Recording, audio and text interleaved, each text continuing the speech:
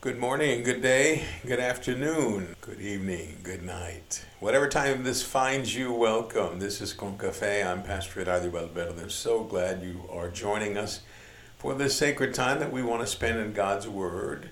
We are in the second letter of Paul to the Corinthians, chapter 5, verses 6 through 17. In a devotional we're calling God Makes All Things New. And I pray this be a blessing to you and your walk with Jesus and your assignment from the Lord to whatever it is, that you might be successful, victorious, and bring honor and glory to God. And I pray this finds you well, and I pray that this be a blessing to you and a blessing that maybe you can share with someone else on down the road. Hear now the Word of God, verse 6. Therefore, we are always confident and know that as long as we are at home in the body, we are away from the Lord. For we live by faith, not by sight.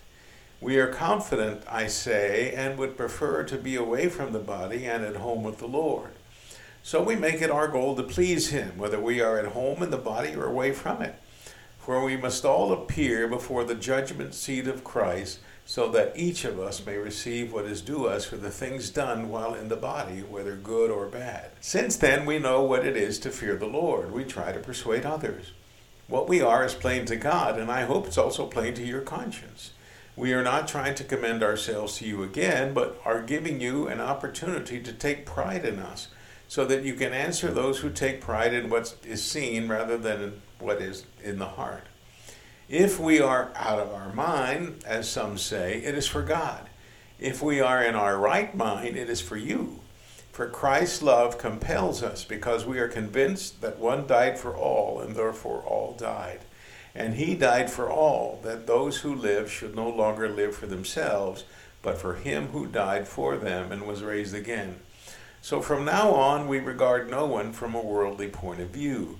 Though we once regarded Christ in this way, we do so no longer.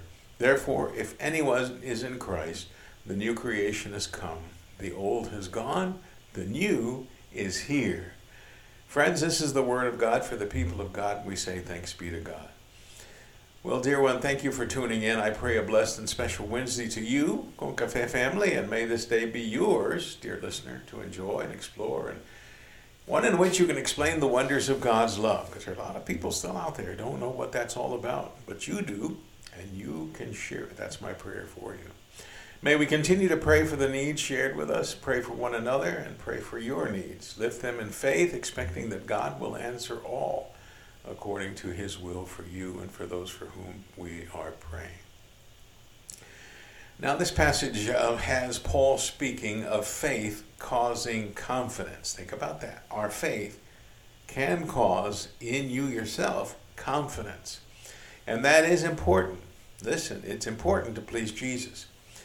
Paul's desire was to be in the presence of Jesus again. Remember, he had an encounter on the Damascus Road, and after that, that was his only desire. That's why he continued to go forward and do all that he did for Jesus Christ, so that when he died, and he was hoping it was sooner rather than later, he could again be in the presence of his Lord and Savior.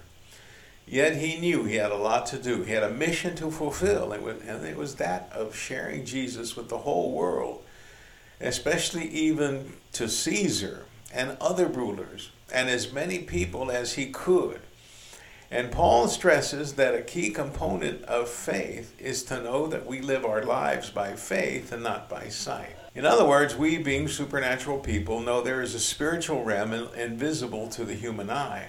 And it is in that supernatural realm where our power lays. Knowing that one day we will be called before the presence of the Lord, and we will be judged for all we did down here while we were at home in the body and away from Jesus.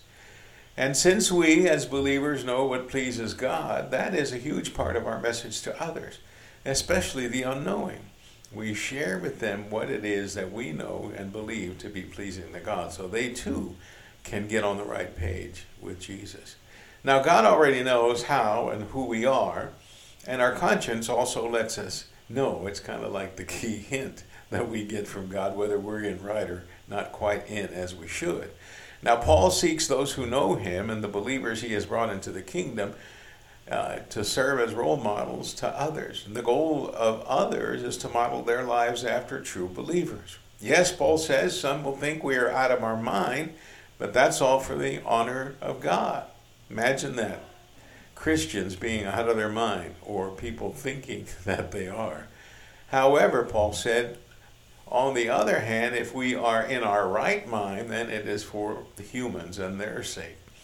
But he believed the love of Christ compels us to share the news that since one died for all, therefore all should die for others as well. In other words, there is a cost to discipleship, and Paul accepted that cost. When he was converted, in that time that he spent in training with Jesus, the 3 days that he was fasting and praying, the Lord revealed many things to him, including the way he was to die. And yet he said yes. And yet he said, I will die if that's what it takes to be with you again. Now, Christ died for everyone. That was key to Paul's message. That's the gospel in a nutshell, that Christ died for everyone. And therefore we should live our lives not for ourselves, but for him who died for all and who was raised from the dead.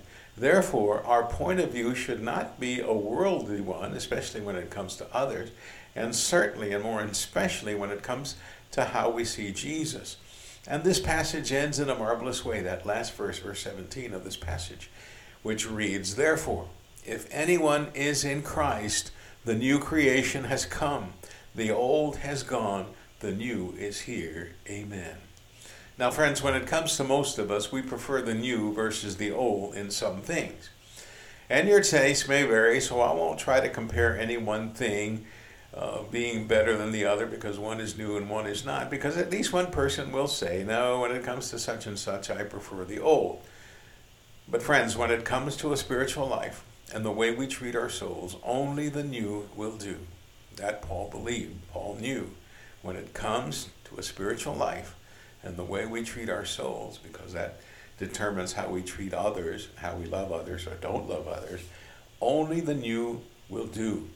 A new life, a new soul gives us the point of view that Paul has been describing, how we see all things, especially others, and most especially how we see Jesus.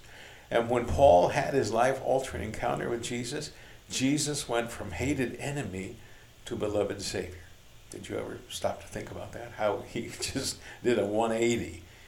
You know, he had been the chief persecutor and prosecutor of the Jews against Christians, and he tried to arrest and to kill as many believers as he could because he hated Christians. He hated Jesus. But when Paul had his life-altering encounter with Jesus, Jesus went, as I said already, from a hated enemy to beloved Savior, where once Jesus served to stir Paul to anger and action against him and his followers. That encounter on the Damascus Road and the time he spent in prayer and fasting during those 3 days changed, completely changed his point of view toward all things. The enemy became the fellow followers of Jesus. The religious leaders that Paul once tried to please became the ones he tried to convert. The religious traditions and practices he once so firmly held on to became the things he now understood to hold little to no meaning, the things that mattered most. And tradition, rituals, and practices were now Jesus' love and the grace that the Lord offers to you and me. His offer of a forgiveness that wipes away sin was now key to Paul's message, as it should be to our message and our ministry and our witness, where once he was compelled to stay within the known regions of Judaism, Paul now felt the urge to preach in every part of the world so that the world might come to faith in Jesus Christ. You talk about faith causing confidence. Just look at all that Paul was able to do because of his faith in the living and resurrected Jesus Christ. Now, dear friend, your future is rooted in faith. And the things yet to be done by you and whatever you have been called to do by Jesus, also rooted in faith. No limitations or obstacles that can be stronger than the Holy Spirit of God alive and at work in you. You have, thanks to our Lord, the power to change the world, one soul at a time, and to save those souls for the kingdom that is yet to come. Let's pray. Loving Father, speak to our souls and make them new. speak to our antiquated points of view, and make them fresh and new, and guide us to new life in Christ Jesus. Help us right now take the first step to the transformation of the world through faith in Christ Jesus, we pray. Amen. Dear one, thank you so much for tuning in. I pray you have a great and blessed day in the Lord. I pray today this would be your assignment. Show someone how you are brand new in the Lord today. You'll be amazed at how much that can impact someone for the positive if you just take that moment to show someone how you're brand new in the Lord. Receive my blessings of joy and power in Jesus Christ, I pray. Pastor Eladio Valverde, may the Lord bless you and keep you. Amen.